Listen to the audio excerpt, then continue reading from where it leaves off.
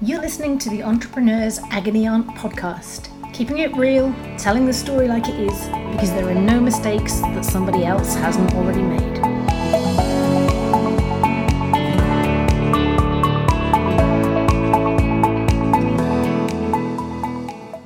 Hello, I'm Vicky Brock, and you're listening to the Entrepreneur Agony Aunt podcast. My guest this week is James McElroy, founder and CEO of Enterobiotics, an award-winning and rapidly expanding biotechnology company that he started while at medical school. He's focused on using the body's own microorganisms to prevent and treat debilitating infections and diseases. At the same time as growing his team, raising a seed round, and now moving on to further investment, getting his technology to market, he also recently completed his degree in medicine from the University of Aberdeen, graduating with distinction and the elective prize in shared health, and was appointed as an honorary lecturer in healthcare innovation to the School of Medicine. If that wasn't enough, while studying medicine and building his company, he was awarded the Enterprise Fellowship to the Royal Society of Edinburgh and a Visiting Research Fellowship by United European Gastroenterology. So welcome to the podcast, James. Thank you for that. And thank you for having me in your lovely kitchen. It's a shame my mum wasn't still here to hear that introduction. I think she would have been very pleased to hear all of that. Well, she'll have to listen to this episode. So I'm going to keep it to one question this week because I'm so looking forward to hearing all of the stories that you have to tell me. But really interesting question because it's coming from a startup employee. But I've been asked this by founders on the other side of the table as well. And it is, I've recently become employee number one in a startup. The founder is really, really busy doing everything and anything and brought me in because I complement her skills and can take a lot off her hands. But she isn't giving me anything to do or using me to the best advantage.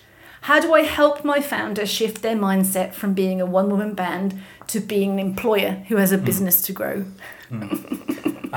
Well, anybody guilty of that sin right around this table? I think we're both looking at each other in a sheepish manner and nodding our heads because I think I certainly am absolutely 100% guilty of doing just that. Yeah, but learning to delegate and building your team must be something that you've had to make work as a founder, given that all these plates that you've been spinning. Before we dive in, perhaps you could tell us a little bit about what you've been doing and your journey as a CEO and entrepreneur to this point.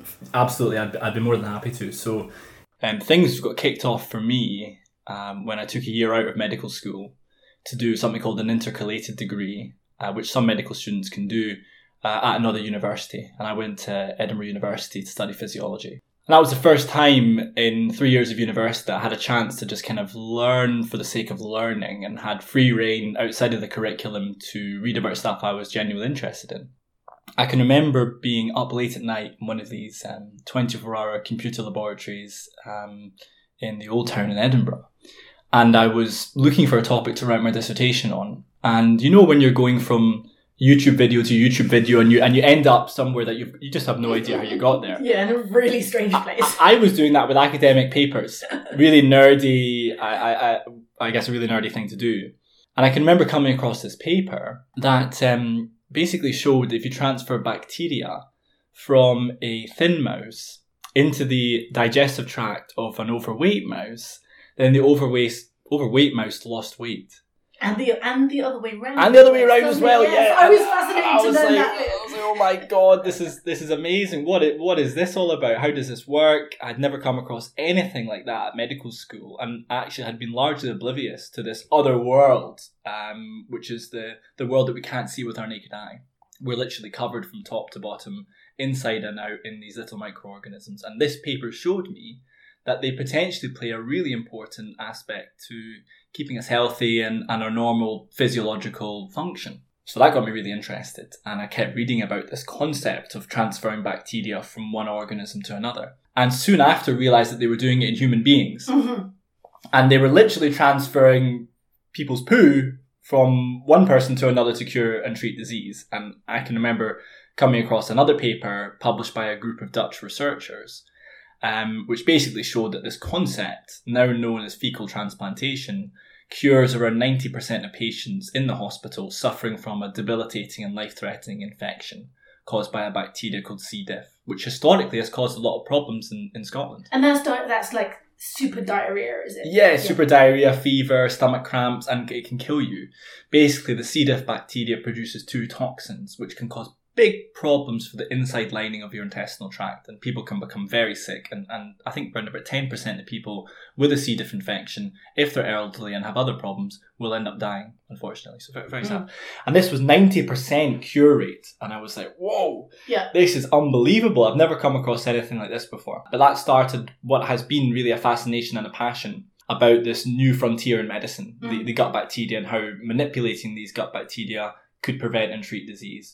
And I quickly realised that although we had this very effective medical treatment, fecal transplantation, proven in an academic clinical trial setting, it was very difficult for doctors to perform. And there's quite a lot of restrictions around it as well, aren't there? Well, there is, and I'll come on to that in a second, but people are kind of doing it themselves, right? Because it's difficult for them to access. Now think about YouTube videos that take you to weird places. There we go, yeah. Yeah, DIY fecal transplant, let's not go there. Well, that is a thing, and I came across that.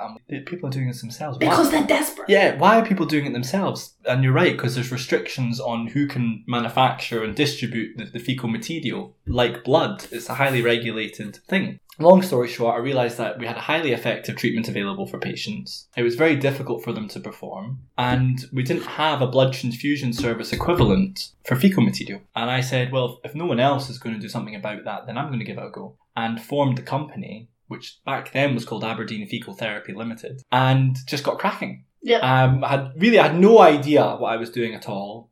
But I had this vision in my mind about setting up this service, and I thought that was going to be fantastic. And I got my physiology degree from Edinburgh, went back to Aberdeen and started my 4th year, which is our longest year. And our written finals are in 4th year. And I just kept going with it. I kept developing it, refining the idea, speaking to doctors, speaking to potential customers, people in the healthcare industry. I ended up getting this enterprise fellowship from the Royal Society of Edinburgh just before my final written exams. And now I'm finished medical school, I can speak freely, but I kind of had to tell a little white lie to the medical school and a little white lie to the Royal Society of Edinburgh to say, look, this is a part-time thing. And then said the medical school, look, trust me, I'm an entrepreneur. This is fine, it's no problem, and don't worry, it'll all be fine. And I didn't really tell the Royal Society that I had these exams coming up because I was confident that I could manage it. Anyways, so the Enterprise Fellowship gave me a little bit of extra money to be able to go out and do things, and I got some fantastic business training for a year. Got the concept to an idea, a sort of a readiness where people were willing to put some money into it.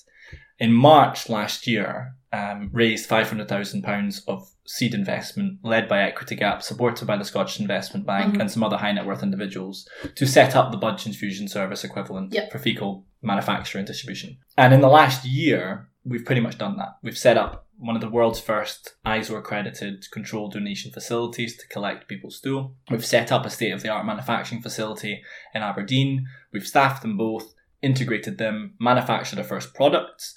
We've applied for a regulatory license to do this, and to give you an idea about how it's regulated, it's an unlicensed product from a licensed facility. Now we're towards the end of a Series A fundraise, and I completed my final year of medical school over the course of the last year, and as you said in the introduction, graduated on Friday last week. So it has been congratulations for all of those things occurring simultaneously. Now, so, how the heck did you manage your time? So I think that I prioritised looking after myself and my own health as near to top of the list. That's so sensible. I wish I'd done that. Because no one else will do it for you, will they?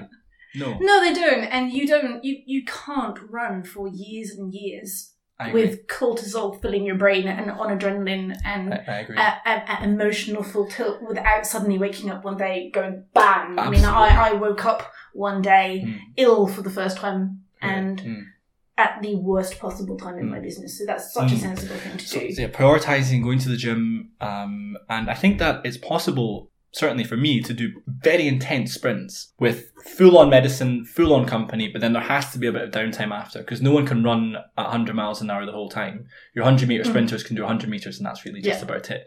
And I think that as a person, you need to kind of work out what your baseline is and when you can do peaks and troughs, because no one can do a peak all the time because you just burn out. On the athlete theme, I think it's really important for people that are taking on challenges to think like an athlete. An athlete's got a team of people around them to help them, physiotherapists, nutritionists, doctor, coach, etc. And I think it's really important to get into that mindset if you want to win when setting a big challenge. So this sounds really silly, but I looked at my sort of week plan and thought, where am I losing time? Where can I gain time leading up to these exams to maximise my productivity? What's going to be high yield? Mm-hmm. Is spending £30 on someone to help me clean my flat high yield? Yes, it probably is. Yep. Is spending a little bit of money on someone to help me with my clothes high yield? Probably, yeah. Can I improve my efficiency on where I'm getting my food and how I'm preparing it? Absolutely. Mm-hmm. So I became very, very good and very adept at maximising my time and making high yield decisions. Mm-hmm. And that's interesting because I used to do a process of like taking out stupid decisions, and I think that Mark Zuckerberg does this. You know, I literally would eat, and I still do actually, exactly the same thing for breakfast every day. Yeah. When I was, running my last company, exactly the same thing for dinner every evening. Yeah. I just would buy 5 of them, and I didn't think I'd just come in and do that because that was just 2 minutes that did not require my brain involved in any of this. I agree entirely. I think it's really important to try and focus on things that are really high yield. And I see high yield all the time for lots of things, but there's only so many hours in a day. So if you are super, super, super busy and your inbox is getting smashed with loads of emails and you've got an exam coming up, you need to think to yourself, what is high yield here? And as I went through medical school, I started prioritizing more and more high yield medical stuff. So I wasn't learning about the 1 in 100,000 super rare syndrome or disease that probably isn't going to come up in the exam. Mm-hmm. I'm going to focus on the basics and get really good at them. Yeah. And with the company stuff as well, and we'll talk about building a team and delegating, I'm now spending much more time focusing on what's highest yield for me and where I can bring the most value into Enterobiotics. And that, as it happens, is not about being in the lab, working in the lab, setting up the processes, being detail focused, accounts, all that kind of stuff. That's not really me. I don't know if it's you either. I think you're sort of high energy. I like data and finance. I mean, I do like finance a lot, but I hate process and I hate admin. And I mean, I'll be the first person to me too. One of my first hires, I mean, I've already done it in this business and I don't have a business exactly yet when you start with, but I've already got somebody working with me doing my admin and seeing my inbox and helping me get my Trello board set up and just, because I'm just rubbish at that. But that's typical of a really high energy, strategic thinking, visionary entrepreneur.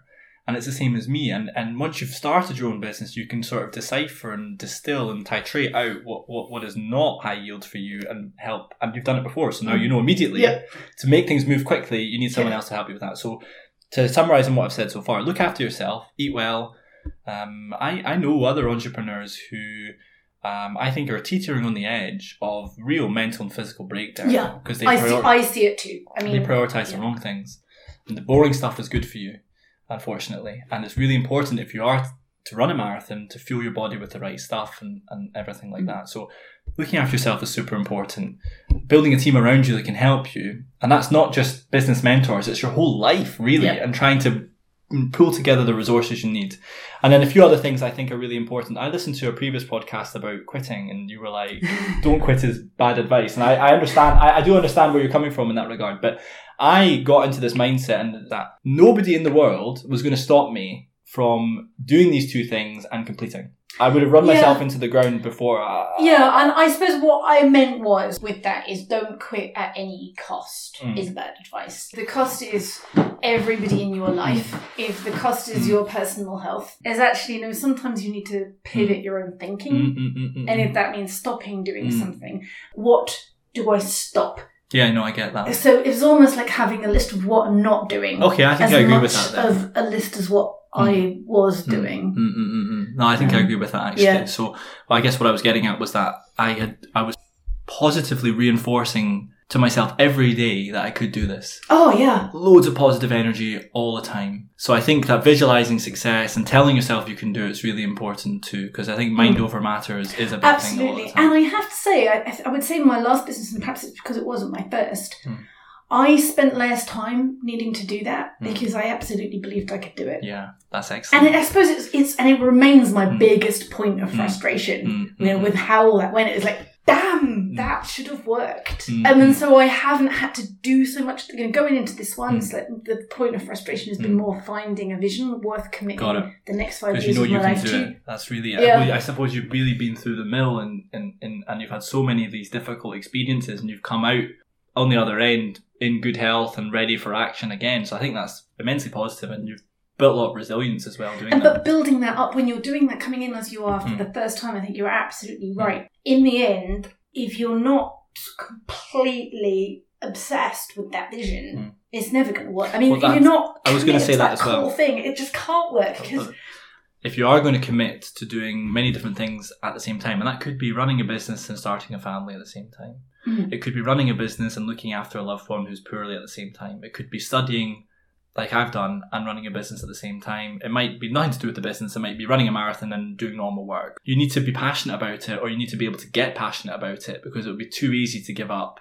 And you need grit. And when you're really excited about something, it's infectious. And when we talk about first employees and building the team, that infectious enthusiasm is really powerful, I think. Because people will join you with nothing, really. Oh, absolutely. And I suspect that's what's happened with the person that's asking this question. It's like, I believed in this whole vision. I wanted to be part of this. Absolutely. Let me be part of this and help you. I agree. So the question was about first employee joining what sounds to be like your sort of typical high energy, chaotic hurricane of a founder, and being frustrated because she's not getting as much work as she thinks she can do, and therefore is not adding the value that she thinks she can add to this business. And it's about how to articulate that to the founder without them getting upset. Yeah.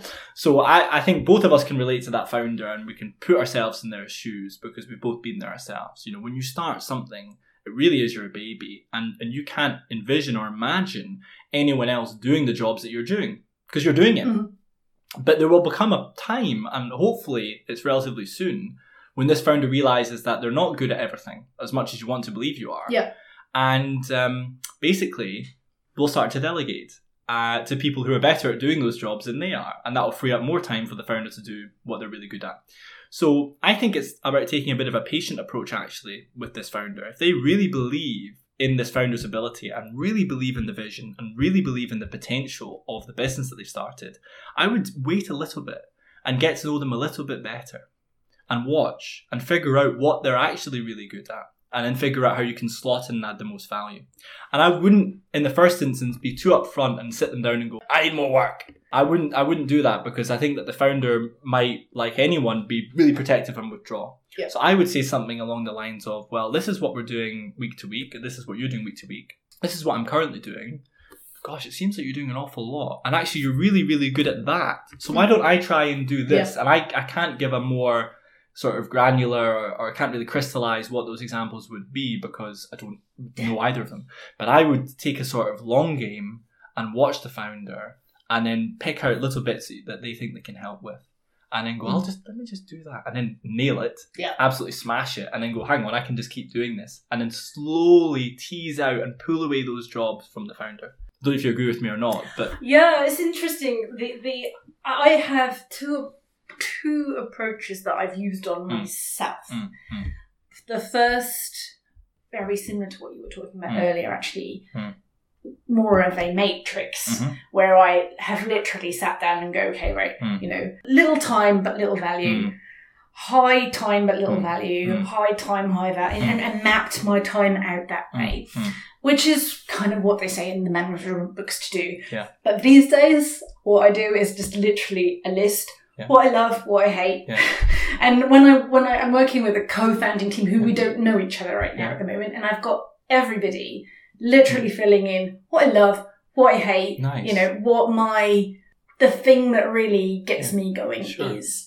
It was really constructive. I mean, I did it face to face with someone, but I've always also got us to fill it in, and it's funny how quickly you start to see your clusters of skills and interests in people. I mean, I love, doing the rah stuff. I love getting out there. I love speaking. I love meeting people. I love the whole vision and selling the vision and the ideas and the possibilities. And I hate the admin, and I'm rubbish at follow-up and I can't design a process to save my life. Mm-hmm. But then there's like somebody else in this mix going, oh, you know what, I really like to kind of like get this mapped down. And I need a tool for this. And I've seen this type of process work extremely well. Yeah. Although in certain contexts, this process works. But Yeah. it's like, well, in a hybrid in different situations. I'm like, whoa. Yeah. Ninja skills. So I agree with pretty much everything you've just said. And what I would say though is that the founder might know themselves that they're not delegating enough, but they don't know how to because it might be their first time. And that was kind of the same, that was kind of how I felt when I started. I knew that I wasn't good at everything and I didn't know how to delegate and how to manage people and how to set targets and how to put process in because I'd never had that. I was just straight from university. Hadn't even finished my university degree. So how did you do it? Well, it just kind of happened. Like, I remember when I met Nick, who was one of our first employees, hugely experienced in setting up laboratories, production facilities, and I had tried to get good at that over the course of the year preceding meeting him. Learned as much as I could, met as many people as I could, bought them coffees, scribbled notes, got it all in my head. And then I met Nick, and I knew I needed help because I didn't really know where to go next. And Nick was actually retired, so it was only supposed to be a 1 day a month type of coffee chat, etc. I remember met Nick, and I was like, this is what I've done. Here's where I want to go. How far away do you think I am? And I remember he was like, have you done this? I was like, no. Have you done that? I was like, no. Have you done that? And I was like, no. And I probably said no to about 100 things. And he was like, oh God, it's quite a lot to do. And I was like, okay, fair enough. But this is where I want to go. Do you want to come and help me? Yep. And I think to be a really good leader, you have to inspire people to lead and give people autonomy to just, do their thing. Absolutely. And give them the resources they need to kind of kick ass, if you like. Yeah. And I remember I said to Nick, well, look, if you could just join, I'm happy to let you just do that and be that guy. And I will try not to interfere. The only thing I interfere in, I guess, is timescale because I want it all done yesterday. Oh yeah. And they get really frustrated with me. They're like, James, for God's sake, like give yourself some wiggle room. Yeah, I did an interview with one of my former employees Yeah. about 3 things that she wished the CEO understood. Yeah. And number 2 was, it actually does take time. Yes. I'm not just saying that. Yeah, I know. It was funny, I was that after taking a bit of time, I really needed some help on the detail stuff, the process stuff, the administration, the setting up infrastructure, quality management systems, all that kind of stuff, which I'm just really rubbish at. And I can remember there was this guy called Gregor who listens to your podcast, coincidentally, so he is going to hear this. And I'll say I need an operations guy. I really need one because we're starting to get closer to commercialization. Things are happening. There's lots of moving parts, employees, purchase orders going in and out, stock levels that need to be kept in check, etc., etc. I need someone that can help me with that. And I can remember meeting Gregor and being like, this is what the kind of position I'm hiring. And he was like, so what do you think I'm going to be doing? Now, in my head, I was like, I don't really know. But I remember I said, I need. And I was like, I know I need you. I was like, I don't really know. But I remember saying to him, everything. Yeah. I need you to do everything. Now, after working with me for 6 months, he's really found his niche and is adding so much value to the business because he's doing the stuff he's really good at, and I've got more time to do the stuff that I think I'm good at. Yeah. So I think with this founder, they might be aware of the fact that they're not delegating enough and might not know how to do it, and that might need to be teased out of them. So I guess there's 2 strategies. One is to observe and wait and slowly pick up bits and pieces, but that requires patience. The other strategy would be to be more upfront and to do it in a more social situation, I guess. So go out for dinner and say, look, I really love what you're doing, love the vision, but I feel like I could do a little bit more, and come to them with the solution. Do you know what I mean? Yeah. Come to them with the plan mapped out, because that's what they're good at, and say, this is what I think I can do. Let's do a trial run. And if they're a good leader and they've got potential to continue being a good CEO, then they'll probably say, yeah, let's do it. Yeah, and I think you're right. I think there's definitely a danger in that being very confrontational and this whole tell me what I should be doing. Yeah. Because I used to find... That's hard, mostly I hired well and I didn't have that, but I did sometimes have people who were literally like, tell me what I should be doing. Yeah. Now, I found that intensely stressful, but I also found it like, I don't know. Like, if I knew how to do your job, that's it. I'd tell you, but I don't. You're filling a huge void in my skill gap and in the company's skill gap. So I don't even know enough about what you do. Yeah. Or how to do what you do, to turn that into a task list. All I can do is tell you where we're going, tell you what I need you to achieve, and you you tell me, basically. Yeah. And not everybody likes that. Not everybody is meant to be in a startup, work in a startup. I think there are people who go, wow, that sounds scary, but I'm going to jump in with 2 feet. Yeah. And there are other people who like... dip the toe in the water and go, no, I can't do this. Or they kind of make themselves busy work so that they can say, I've done a lot of things, because they just really, really struggle with that, what must feel very directionless. Yeah, I think that it might be worth trying to find other employee number ones and having a chat with them rather than chatting to the founder, because every founder is different and the circumstances are different every time as well. And some might be really, really receptive to being upfront with them. Others might not be. They might be really stressed out with the whole thing and more stress. And as you've sort of alluded to there, I also find it stressful, and maybe everyone does, when people say, right, tell me what to do today. Because you're almost micromanaging them, and you've already micromanaging your own diary and everything you're doing. And I think people are really good if you just say, this is the vision, here's the overall strategy, here's the resources, I'm not going to interfere. Just go on and do amazing. I think the one thing I probably learned, and that's very much my ethos, this is where we're going, you have autonomy, get on with it. And I think one of the things I did learn, and again, we talk about it in the episode with Regina, and it was her that really highlighted this to me. The downside of that is that you have to check in a little bit more than your natural inclination is to. Yeah. So your natural inclination is like, you've bought into the vision, I trust you, I give you autonomy, go and make it so. But I think I did make the mistake of assuming because all the autonomy was there, it was therefore all working. Yeah. And there were some areas where I took my eye off a lot because they were my area of least expertise. And it took me a hell of a lot longer than I should have done to realise that entire function wasn't working. Do you think that, in this instance and in your experience, that if they were to sit down with the founder and talk through the plan, the business plan or the growth strategy, the hiring strategy, they could by default almost land on this topic of conversation without forcing it. So they're talking about expanding in terms of roles and responsibilities. You could subtly then go, right, so what are ours now? Yeah. And what do we need in time? Because that's also a difficult thing. Planning as a first-time CEO is very difficult. People who have been in big corporates and have got lots of experience tend to be, in my experience, very good at planning. Mapping out roadmaps, giving leeway, looking at the P&L. Entrepreneurs, especially if they're first time, have just got no idea. They've got absolutely no idea about what to do and when. So maybe giving them a hand on that could allow you to kind of get to that topic of conversation. And it sounds like she feels like it's not something she can easily bring up, which is why she's asked the podcast, right? Yeah, and it's very frustrating for both sides of that when you are like... The founder can probably have easily convinced themselves they're too busy to delegate. Yes. I mean, I hate anything that's the basic admin of a business, right? But I'm trying to work right now with 3-4 co-founders, trying to set up like basically a cooperative project. Fascinating. Which, of course, requires like administrative tasks, ninja tasks. And the person I work closely with said, right, we need a Trello board for this, we need to share. You put things on here, I'll pick them up and assign them and we'll do all of this.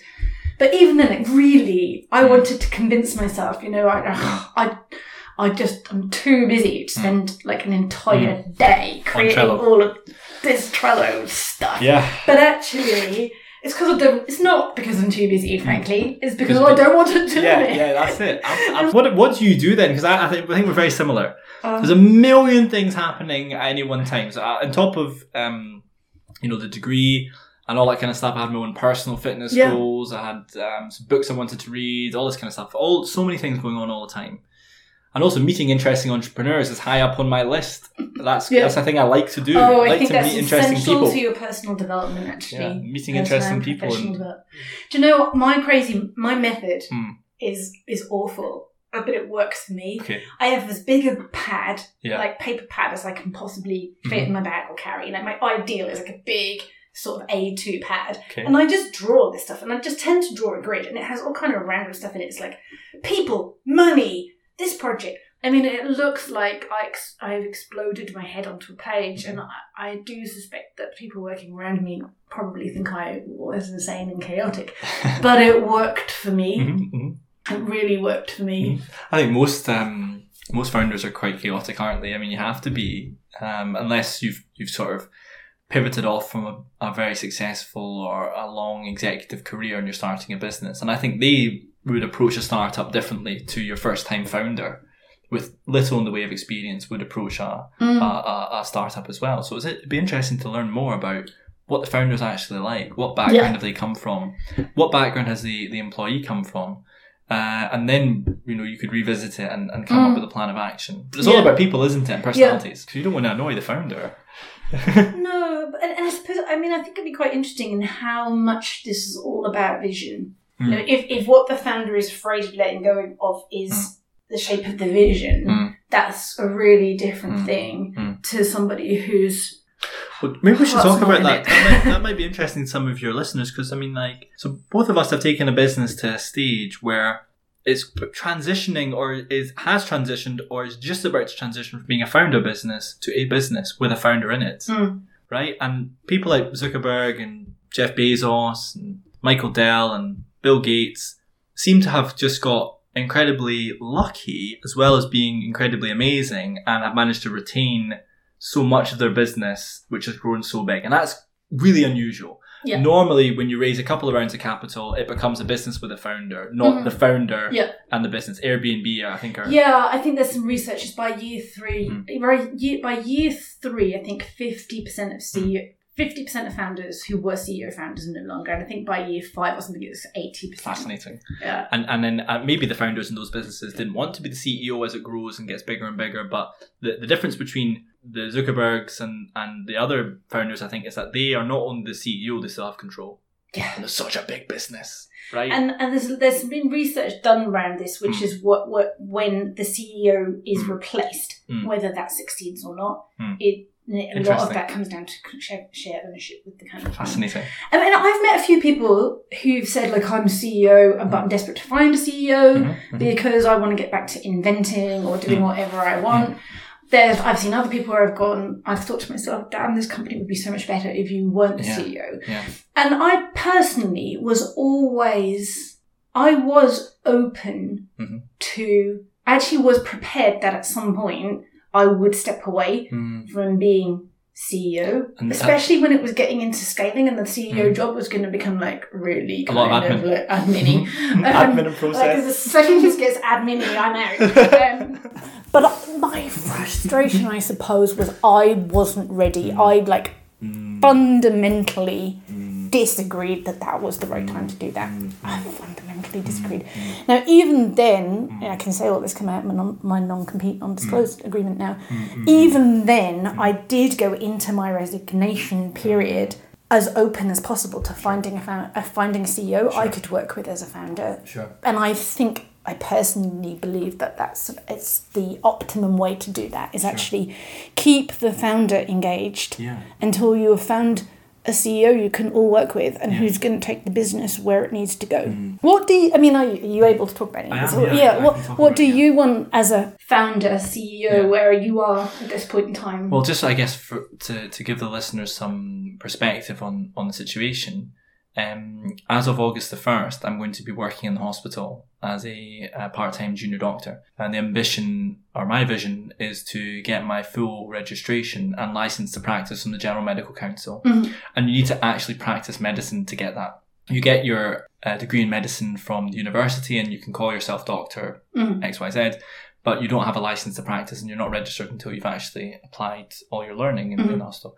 And I really want to do that. And that's not because I see a career as a hospital physician for the rest of my life. Far from it. I see myself, being the CEO of a big, awesome company that's scaled wildly with great values and huge impact. But I think to get there, I need to do my time in the hospital and learn what it's like to be a doctor. Because if I'm going to be building businesses which are building relationships with doctors and hospitals for the rest of my life, I need to understand what it's like. And I feel like it's really important for me to complete my skill set in doing so. So in light of that, we are or we are recruiting, or have been recruiting a new CEO for Enterobiotics, the company. And it was a mix of me putting forth that suggestion to our board and investors and them suggesting it as well. It wasn't forced by either of us. Having lived this double life for the last few years, it's becoming increasingly more difficult to manage it all. And the roles and responsibilities as the CEO are changing as the business gets bigger. So there's 9 of us now, 7 FTE and a couple of consultants. We want to double or triple a headcount within the next 12 to 18 months. So we're growing pretty quickly. And we're raising a lot more money than we did when we did the seed round. So I myself kind of said, I don't know if I'm ready quite yet to be that CEO. And I think we would maybe have more chance of success if we brought someone else in who does have that skill set and I can continue to add value in other ways. So basically, I think it's a good thing for Enterobiotics to have someone else take the reins whilst I'm still developing. And it's such a key and critical moment in the business's life. And I'm also basically saying to our shareholders and prospective investors that I'm going to be not spending all day, every day, or 9 to 5 anyways, as per my contract, in Enterobiotics, because I'm going to be in the hospital. So I think it's entirely reasonable to say that someone else will be fulfilling that role full time and I'll be adding value whilst I complete my FY1. For me, if it's a CEO that I can look up to and learn from, then it's a huge win. Because in tandem, we're going to be increasing the value of our business, increasing our impact, growing it quickly. And I'm going to be learning as well about what I need to do to be that CEO that I want to be in 10 years or whenever it is. The CEO of the global pharma company, preferably one that I've started. And it's amazing if you meet that person. I mean, I met somebody and she worked with us for a little while as an advisor in my last business. And it's like, if I could have got her, I would have been doing a happy dance to kind of work alongside her with her as CEO and me doing the stuff that I can do. Yeah, because I guess that there's only so far your skill set and experience stretches. And I think that when you're starting a business, you can pretty much learn by doing. But once it reaches a certain size and a certain scale and you're raising bigger tickets of investment, then you need experienced people to manage that, because otherwise a mistake could be existential. I think if you look around your business and within your personal skill set, the skill set of your closest advisors and your board, there's too many big knowledge gaps that none of you can actually confidently verify if you are filled with the absolute best competency and skill mix available. There comes a point in your own business, depending how far away it has moved from your core personal competencies. I mean, certainly I know on the software development and the software as a service side of my business, that wasn't my core technical competency. So I had a lot to learn, which meant that I wasn't as good at hiring the right competencies at the right time in that whole side of the business. Yeah, I think every founder should ask themselves all the time, am I still in the best job for me and the company? And just because you're the founder doesn't mean it's a given that you have to be the CEO the entire time. It depends on your skill set, it depends on your wants and desires and ambitions. When my foundation training is complete and I've got my license to practice, then I am going to be planning on joining Enterobiotics again full time. But I've said to the board and the incoming CEO that doesn't necessarily mean at all that I have any sort of preconceived demand about absolutely being the CEO again. Because if it's going amazingly well, and I'm in a fulfilling role, then that's absolutely spot on. That's absolutely perfect. And I'm only 25 now, so I've got a whole career ahead of me to be the CEO again. And learning and observing from someone that's amazing sounds like an excellent apprenticeship for me right now. And I've had that experience of taking something from concept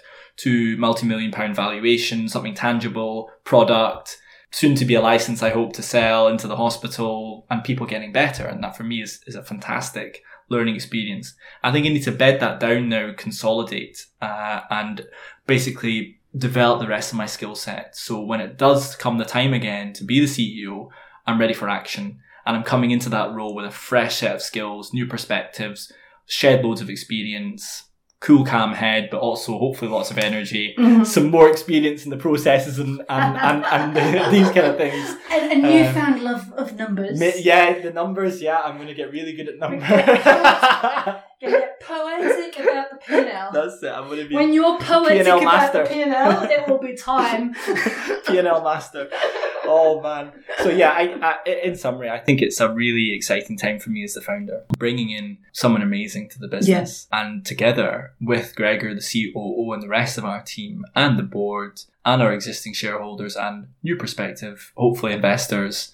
It's a really exciting time when we can all work together to take this business to where I think it can go. I think, James, that's an incredibly mature, refreshing, inspiring perspective, and I wish you absolutely every success. Thank you. You've been listening to Vicky Brock and James McElroy on the Entrepreneur Agony Aunt podcast. And you can submit your question at vickybrock.com/podcast.